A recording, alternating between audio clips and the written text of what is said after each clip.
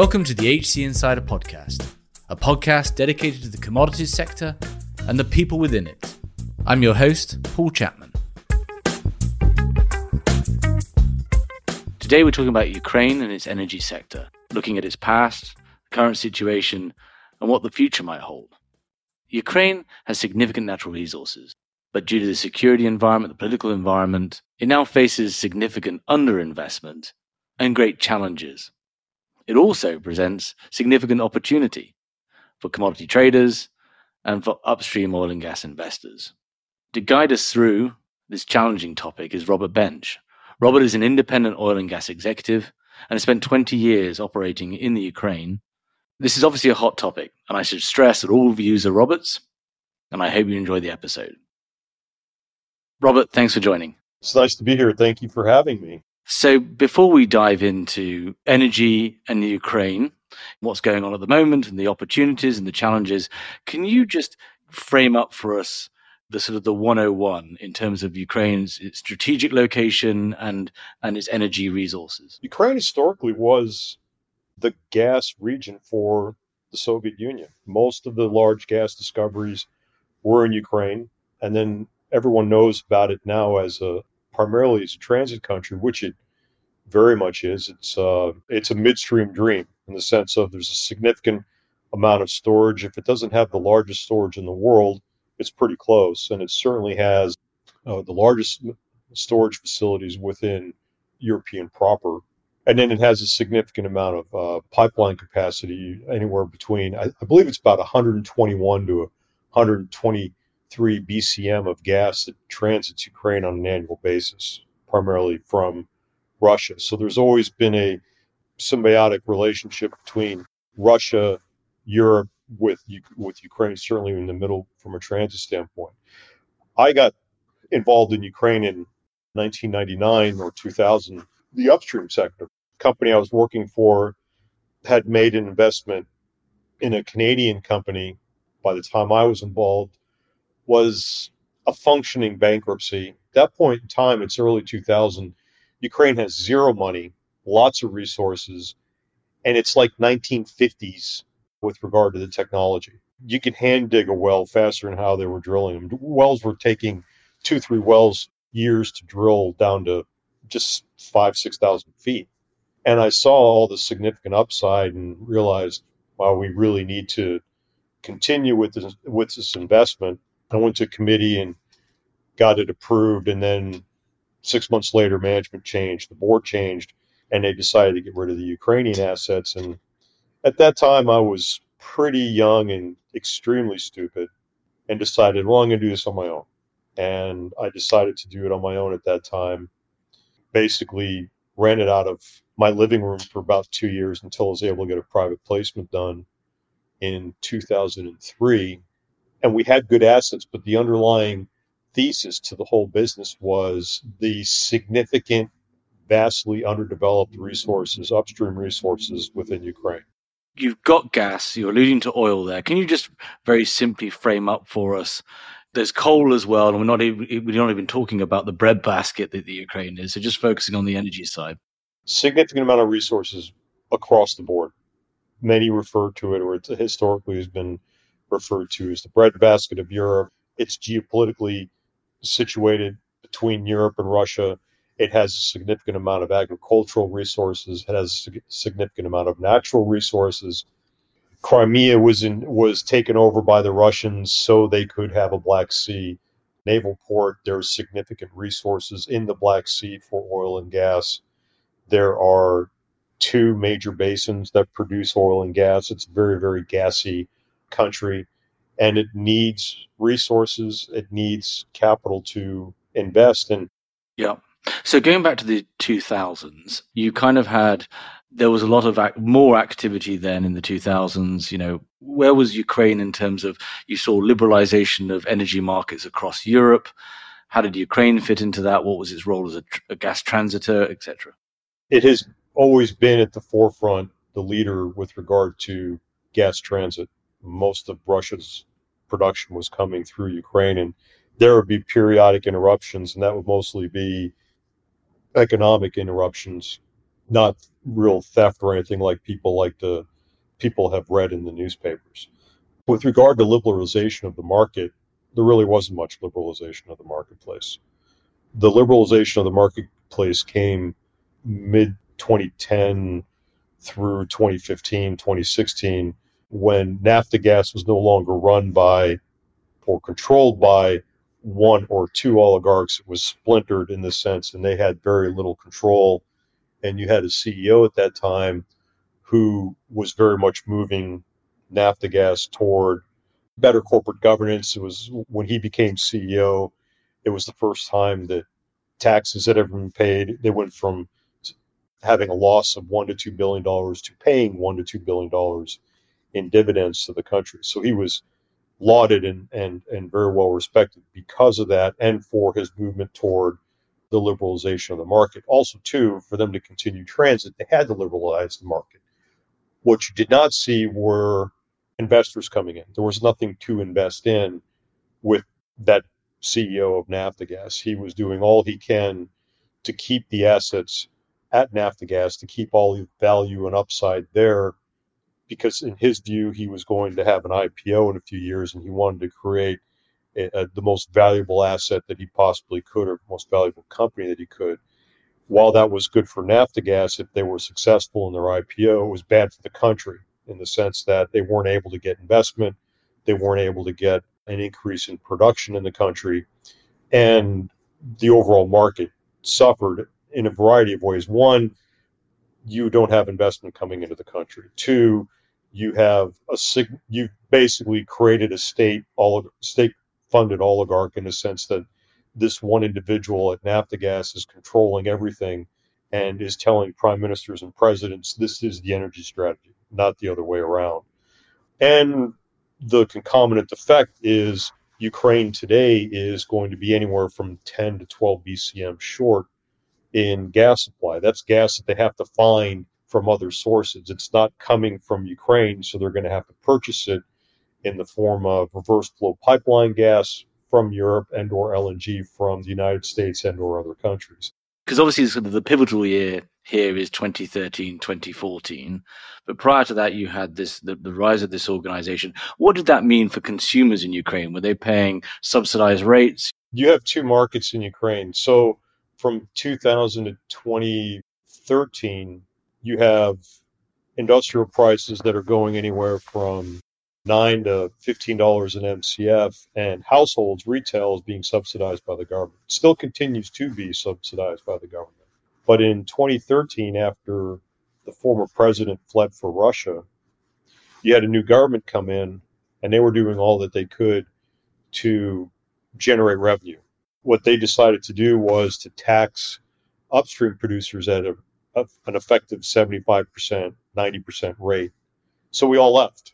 You couldn't make any. What was the point? If you're paying a 90% tax, and if you had a gas asset with a state entity, they basically were seizing your gas. So basically, they killed the oil and gas industry. Never really recovered. You had myself. I had two public companies then, and you had three of the oligarchs had companies, and you had, I guess, about two different oil and gas companies with assets in Ukraine. Everybody imploded. This is an environment where literally the month before we were making $14 gas, and then they passed this law, and now we're making nothing. And you're also in an environment of shale gases just going crazy here in the United States. So basically, myself and my partners said, well, we're going back to Oklahoma. We're going back to Texas, and we'll drill shale wells. And that's what we did. There was absolutely no need to be in Ukraine to expose yourself to the risk, political and otherwise, that exists in the country. So that didn't change until about 2015. And at that point, you have, the market's changed again, as you know, better than all of us. Ours is a commodity-driven business. And if you aren't very good at managing that commodity, hedging the risk of that commodity, you're, 1 year you're a billionaire, the next you're broke. And so 2015, 2016, we all started imploding here in the United States. And Ukraine is okay, but they can't attract any investment because everyone's having issues here within the United States. I haven't seen anyone since 2015, and that has come up to me and said, you really need to get me into Ukraine. How do I get an asset in Ukraine? What do I invest in? The barriers to entry are extremely high. It's a very closed environment. And again, what all of us are driven by is we see significant resources that are untapped for a variety of reasons. Primarily, again, technology and capital not being employed properly. Yeah, background of Ukraine importing, at the moment, I think it's like 80% of its energy. But so just because it's relevant to this story, bare facts, as I understand it, of that 2013, 2014 moment was essentially you had Yanukovych administration, Russia leaning, and you had, for a variety of reasons, essentially, we won't call it a revolution, but a series of political events that left with a European leaning government. And that was really sort of that was a momentous time in Ukraine, because it was at that point that the Russians come into Crimea, eastern Ukraine. Can you just frame that all up for us, and kind of the backdrop to certainly where we are today, and Ukraine being back in the news? But I know you know many of those players. Kind of what was the bare bones of that story? The fall of 2013, our portfolio had about 1.3, 1.4 billion under management of oil and gas and power assets. And our strategy was to aggregate as much assets as we could. Ukraine was going to sign the EU accession agreement that fall of 2013, that late October, November. And everything we were hearing internally was, it's a go, it's a go, it's a go. And so we were thinking, okay, they signed the EU accession agreement. Our portfolio is going to increase 10, 20, 30%. We sell everything because Ukraine's going to the EU. And my business partners were Ukrainians, so we had a very good feel as to the way the world worked. And I had a relationship with a few ministers, and they were all telling me, we really need this, but it's going to be really hard to sign because we owe $2 to $3 billion in debt. I don't know how we're going to feed people. And that's ultimately what I've come to believe is why Yanukovych, at the time, that November, did not sign the EU accession agreement and decided to go with Russia. One, familiarity. Two, he was significantly beholden to Putin. They had a poor relationship, but Russia and Ukraine have an extremely close relationship. And three, I'm sure he was convinced monetarily by Putin. I obviously have no proof of this, but I'm sure he was convinced by Putin and others that he monetarily, personally would benefit significantly from not signing that agreement and staying with Russia. So he doesn't sign the agreement, and we have rioting in the streets, and we don't have rioting in the streets, we have protesting in the streets. The Ukrainians I was down there literally every day, and they were never rioting. They were protesting. Occasionally we'd get violent, and there'd be violence on both sides too. But it was extremely peaceful. Lots of Ukrainians on the street in -2, -20 degree weather, always out there, always standing in line, not throwing rocks, nothing like that. And like I said, I was there every day, most every day when I was in country. And of course, it got violent, extremely violent one day. I believe 120 people were killed. And immediately the government changed. Those people were killed at 9 a.m. and the oligarchs and their representatives were at the ambassadors. They were at the U.S. Embassy that afternoon saying, okay, we're done. We've had it. We no longer support Yanukovych. And you had Sergei Tihipko was put forward as the new president. And Tihipko blew it, said, no, I want to be president and prime minister. And so they got rid of him and put in this other guy, Turchinov. And all during the Yanukovych administration, there was a significant amount of investment in the energy sector. So Ukraine implodes. Now, up to that point, I never really saw a lot of Ukrainian pride. Well, after that, Ukrainians absolutely very publicly identified as Ukrainians. And Putin was extremely successful in uniting Ukraine into one country and having national pride. There never wasn't an opportunity for Putin to say, we could roll into Ukraine and we'd be welcome. They have never been welcomed in light of recent events, they are very much not welcome within the country, the Russians. So you have the change of government. The Russians do, or there is a separatist movement around in eastern Ukraine. You have the Russians in Crimea. Mm-hmm. That immediately changes the gas transit landscape, and in fact, the energy landscape overall. So what happened in regards to energy? What happened then? You have naphtha gas being consolidated, and naphtha gas is doing all it can to not truly attract investment into the country. So the country goes backwards from an energy standpoint, an energy diversification standpoint. I never spoke to the guy about it, but my belief was he was trying to create as much value at naphtha gas as he possibly could. What he did was turn an entire sector off toward investing in Ukraine. You also had a business that was run by finance people. There weren't a lot of technical people. In fact, I don't think there were any technical people in the leadership of naphtha gas, neither at the management level or the board level. There's no one that senior executives at oil and gas companies can actually work with regard to, okay, what can we get involved in? And also, in his defense, there's nothing to invest in. It's not like you can go and you can sign a simple farm out agreement or you can buy an asset from them. It's a state entity. It's extremely bureaucratic. You have to tender. There has to be an open tender process. There's a lot of transparency and governance that goes with this. And frankly, it's just not worth the time. There's not enough upside. There's not enough economics for you to be able to spend enough time in something like this back then. So people pass and they go focus on offshore Africa, et cetera, which is a shame because there are significant assets and an extremely good workforce within Ukraine. There's just not been a lot of things to invest in. I think that's changing now. You've had new management and board at naphtha gas, and there was a concerted effort to literally, we don't want to drill any more wells. We want everyone to do it for us. So he's taking the exact opposite approach, and it's going to take some time for that to be successful, but I think it will be because they're very open with regard to access to data, being flexible with regard to new types of structures that people can farm into, both from an economic standpoint, from an operational standpoint. Yeah. Am I wrong in thinking, though, the role of Russian gas coming into the country basically, ceased? There's a minimal amount that comes through the country now, which will cease in 2024, 2025. I don't recall the number. I apologize. But that number, that will cease, the minimal amount of transit that they have contractually.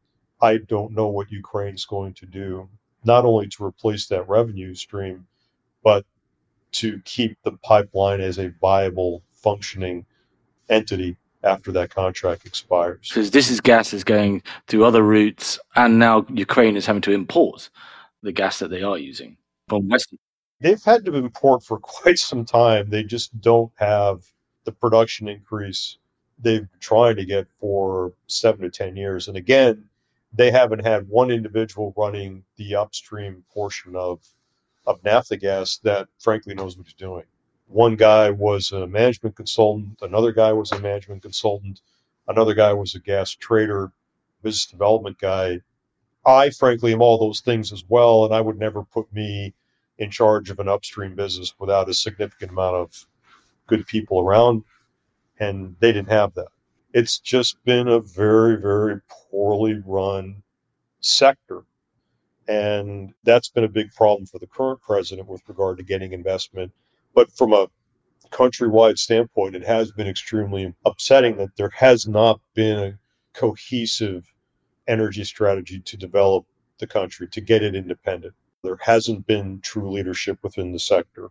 It's really quite unfortunate. And the country is really suffering for it and will continue to do so over the next year or two because it's short gas, it's out of money. It's difficult. It's very difficult. So you've had 2015, let's say, you kind of had that coinciding with the commodity super cycle and the drop in prices and so forth. You had this investment seize up because of uncertainty. Before we move on to sort of today, which again is increasingly uncertain, but there is this large opportunity there. What's the day-to-day in Ukraine with respect to the eastern separatists, the Crimea? Is this an issue that is hotly discussed, is expected to change, or is it kind of sort of it is what it is, and those sort of boundaries are pretty much in stasis? What's sort of the approach there? My whole general philosophy is I work with Ukrainians in Ukraine. I don't spend a lot of time speaking to people in Europe or people in the United States about Ukraine because they're not my target audience. My target audience is the Ukraine, or my clients are other Ukrainians. Ukrainians don't give a damn Eastern Ukraine and Crimea. It's not a daily conversation. That's still Ukraine, referring to both. And no one thinks that it's a bunch of separatists running around creating issues for the Ukrainian military. We all know that it's Russians, both in Crimea, well, obviously Crimea, but in Eastern Ukraine. We know that that's Russia that's invaded Ukraine. They hold no illusions that this is something else. This is Putin exerting his will upon Ukraine. I don't meet many Ukrainians that believe that Putin will actually invade. I think that's a talking point to get the United States and Europe focused on the issue at hand. And I, for one, personally have been extremely disappointed with prior administration's response to Ukraine. And yeah, I get it. It's difficult. It's far away. We've had the Afghanistan war, the Iraqi war. And my view is this is Ukraine. This is Europe. This is defending the NATO border. I mean, you can't have the Baltics, Poland, and Romania, NATO countries, having a war in Ukraine. You have to defend Ukraine. You have to provide it with offensive and defensive weapons. And we have not done that. And frankly, we still continue not to do that. It's become even worse now because hybrid war very much exists. And Russia has spent the better part of 20 years corrupting broader Europe with money, if anything else. You have a significant amount of money and cheap gas going into Europe. Nord Stream 2, if you're a German, yeah, you want it. It's more cheap gas coming to Europe, not transiting Ukraine. And most Europeans don't give a damn about Ukraine. Obviously, they care about their own country and they care about not having to pay a high gas bill. And they equate Ukraine and Russia with the issues there is a higher gas bill and it's somebody else's problem. Ukrainians are very pragmatic about it. Again, they don't believe that the Russians will invade. And frankly, I don't know why he would. He can control it economically. Why would he want to take it at the same time? Invading Ukraine cuts him off from the economic system. It cuts Europe off from gas, yes, but I think that's a road ultimately that's too expensive for Putin to go down. It's a lot easier to mass troops all along the border, Ukraine and Belarus, Russia, with regard to Eastern Ukraine. You have control of the pipeline system. You can continue to move more troops and move more logistics toward the border to threaten Europe and essentially get what you want. And I think that's what you have happening here now. So I think that's a pretty clear view on that. So we're in a landscape now of political uncertainty aside, as hard as that is, especially given the headlines. You have rising prices in energy. You have incredible spikes in certainly hydrocarbon energy in Europe. And you've got a country there that is pro-Western looking and has significant resources and has suffered from a lack of investment. What is the situation today? Do you see that investment coming? I mean, I'm just thinking of our audience here with on their doorstep this significant opportunity. So what's happened from a macro environment standpoint, it's never been worse. I see Nord Stream 2 happening. And yes, there'll be lots of little battles won here between now and approval time, but it will be approved. And I believe that at that point, Ukraine and the Baltics are truly shut off from gas supply. And prices will continue to increase in the Baltics and in Ukraine. There will be some reverse flow of gas to Ukraine and to the Baltics, but not enough to bridge the shortfall that exists. And as I mentioned earlier, Ukraine is truly 10 and probably closer to 12 BCM short with regard to supply. It's 10 BCM short today, but they're not spending any additional money to increase drilling. They're very short on equipment. They haven't been procuring any new supplies. When I hear that, I hear another 1 to 1.5 BCM of gas that's not going to get produced and or developed, which means that they're 11 to 12 BCM short year over year with regard to production. That means that there needs to be additional gas sourced for Ukraine. Ukraine typically trades at TTF. Well, Ukraine internally is TTF plus, so clearly you want to buy gas at the border TTF minus and then sell it at TTF plus. So for your clients here on the commodity side, they need to know that there's really two traders. The major traders in Ukraine are Naftogaz and JE Energy. They supply a significant amount. I think between the two of them, it's about $16 billion worth of gas that they trade. And then you have smaller firms, and you have a lot of firms accessing the storage capacity of Ukraine, but not trading, importing and exporting. There's really no one that's doing that. There's one firm did a cargo, and the rest is of LNG, and then the rest is reverse flow that's done primarily by Naftogaz. When I was in Ukraine, I got approached by 7 different companies, and it was 7 on the Friday before I left. All of them saying, "Where are we going to get gas from? Can you get LNG from the United States?" And the answer is yes. You can get gas to, in the middle of July of next year, you can pipe LNG from Lithuania to Poland. You certainly have the possibility of LNG from Poland. They're not very eager to do that on a short-term basis. You can swap volumes from the Netherlands, Belgium. If you can get it to Europe, you can get the volumes to Austria. You can virtually swap those volumes. You have Croatia as an opportunity. And anything from Turkey, Turkish Stream, or anything like that is too far. It's uneconomic. So there is a significant amount of opportunity for LNG cargoes from the United States. The United States being the number one place that they want it because of the political influence that comes from that, or the political capital that would come from that. And then they're also looking toward, if we're getting U.S. LNG that's going to attract U.S. investment, we need investment into the sector. So that splinters out into 2 different groups. You have the larger companies that want the supply and want investment in the upstream sector, and then you have the smaller groups that just want the supply. And then you have a few that are taking a very long view, and that is the most readily accessible form of gas, the cheapest form of gas is where? The United States, Africa. How can we get LNG? How can we get gas to Ukraine? Because we can't get it from Russia, and we can't get it from Central Asia because Russia controls the pipe. And that's a real opportunity for people with a balance sheet, is buying gas assets in the United States, buying gas assets in offshore Africa, and having that shipped as LNG into one of the terminals that I discussed. And that's something that, admittedly, I was a little bored in September, and now I'm overloaded with people wanting to move forward on that, in that process, on that basis.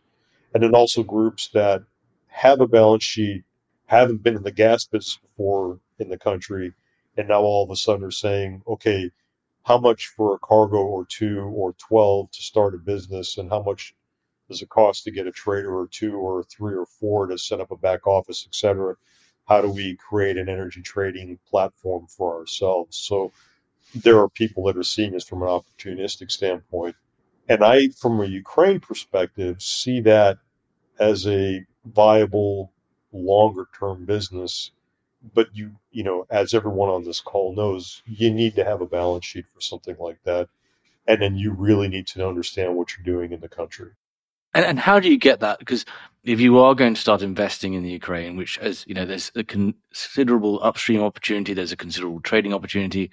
How do you get comfort operating in that environment, and that will then, attracting that investment in? What are the key things you need to be aware of, have to be able to succeed in those opportunities? You have to view yourself as a force multiplier. So if you're a hedge fund manager in New York or Houston or London, you're not going to put your 12 best guys in Ukraine. You're going to put 2 people in Ukraine, and they're going to go out and hire 5, 6, 7 people in Ukraine, Ukrainians, one person that knows the transit system really well, one person that knows how to trade between at the Slovak border or at the Polish border.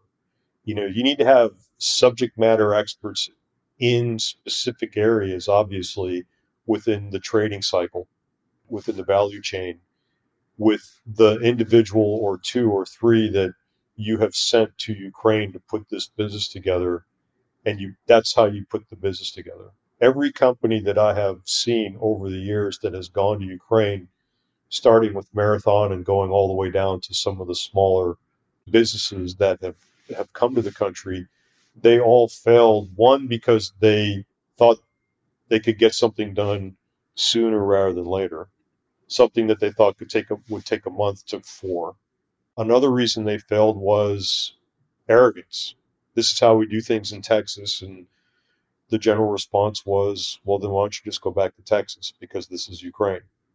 Another thing was not understanding the bureaucracy and working through it. There's no such thing as a no in Ukraine. There's anything and everything is possible. You just have to find a way to do it legally and working within the bureaucracy, and that takes patience and, again, humility. I don't see a lot of that from my Western colleagues that come to the country, and a lot of them are, certainly with the larger companies, they're there for 2, 3 years and they leave, and they don't frankly care because they're only there for 2 to 3 years and they're going to go someplace else. The guys that have been successful are the independents that have money at risk, and they take it very seriously. And again, the companies that have been successful are the ones that are those very simple things. They come in with humility. They recognize that they're guests. They're there to teach people how to build a business with them. We supply access to capital. We provide technical expertise. Basically, our role is to go in there with capital, put a business together, train people up well, and then lead, not sit there and micromanage, which certainly at the beginning you have to do as you're training. But you come in, you lead, and you let the business that you put together work as a business. And if you're not willing to do that, you're going to get your ass handed to you. And there's lots of places where you're going to get your ass handed to you in Ukraine and any other emerging market. Yep. So 2 final questions. One is, are you optimistic about the future of Ukraine and its energy sector? I am. I really like the direction that Naftogaz is going in as of late. I view the new CEO as very open to new investors and things happening in the upstream sector.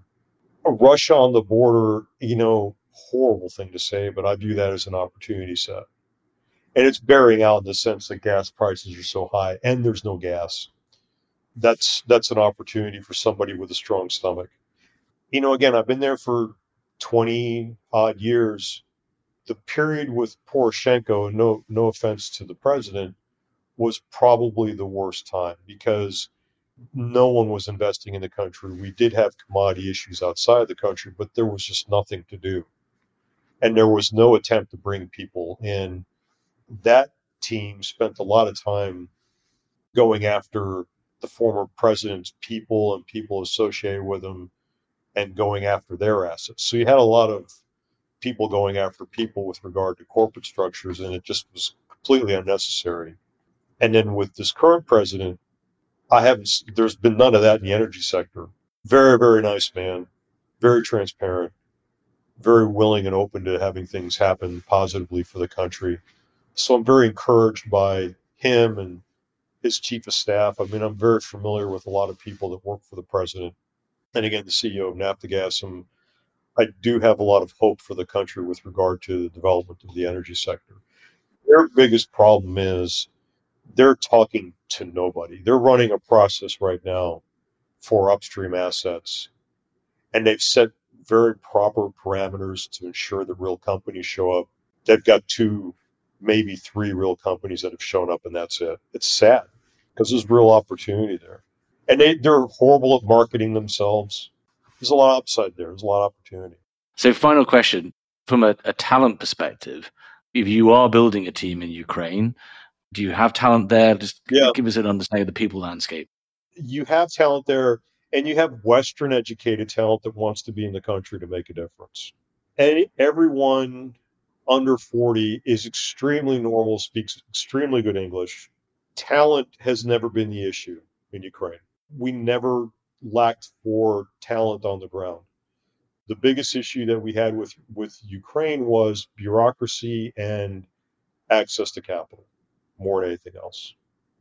If you have a balance sheet, you'd be shocked at how much you can get done within the country, and you can do it on your own, or you can partner. There are the oligarchic groups, as evil as they may sound, are not. It's not.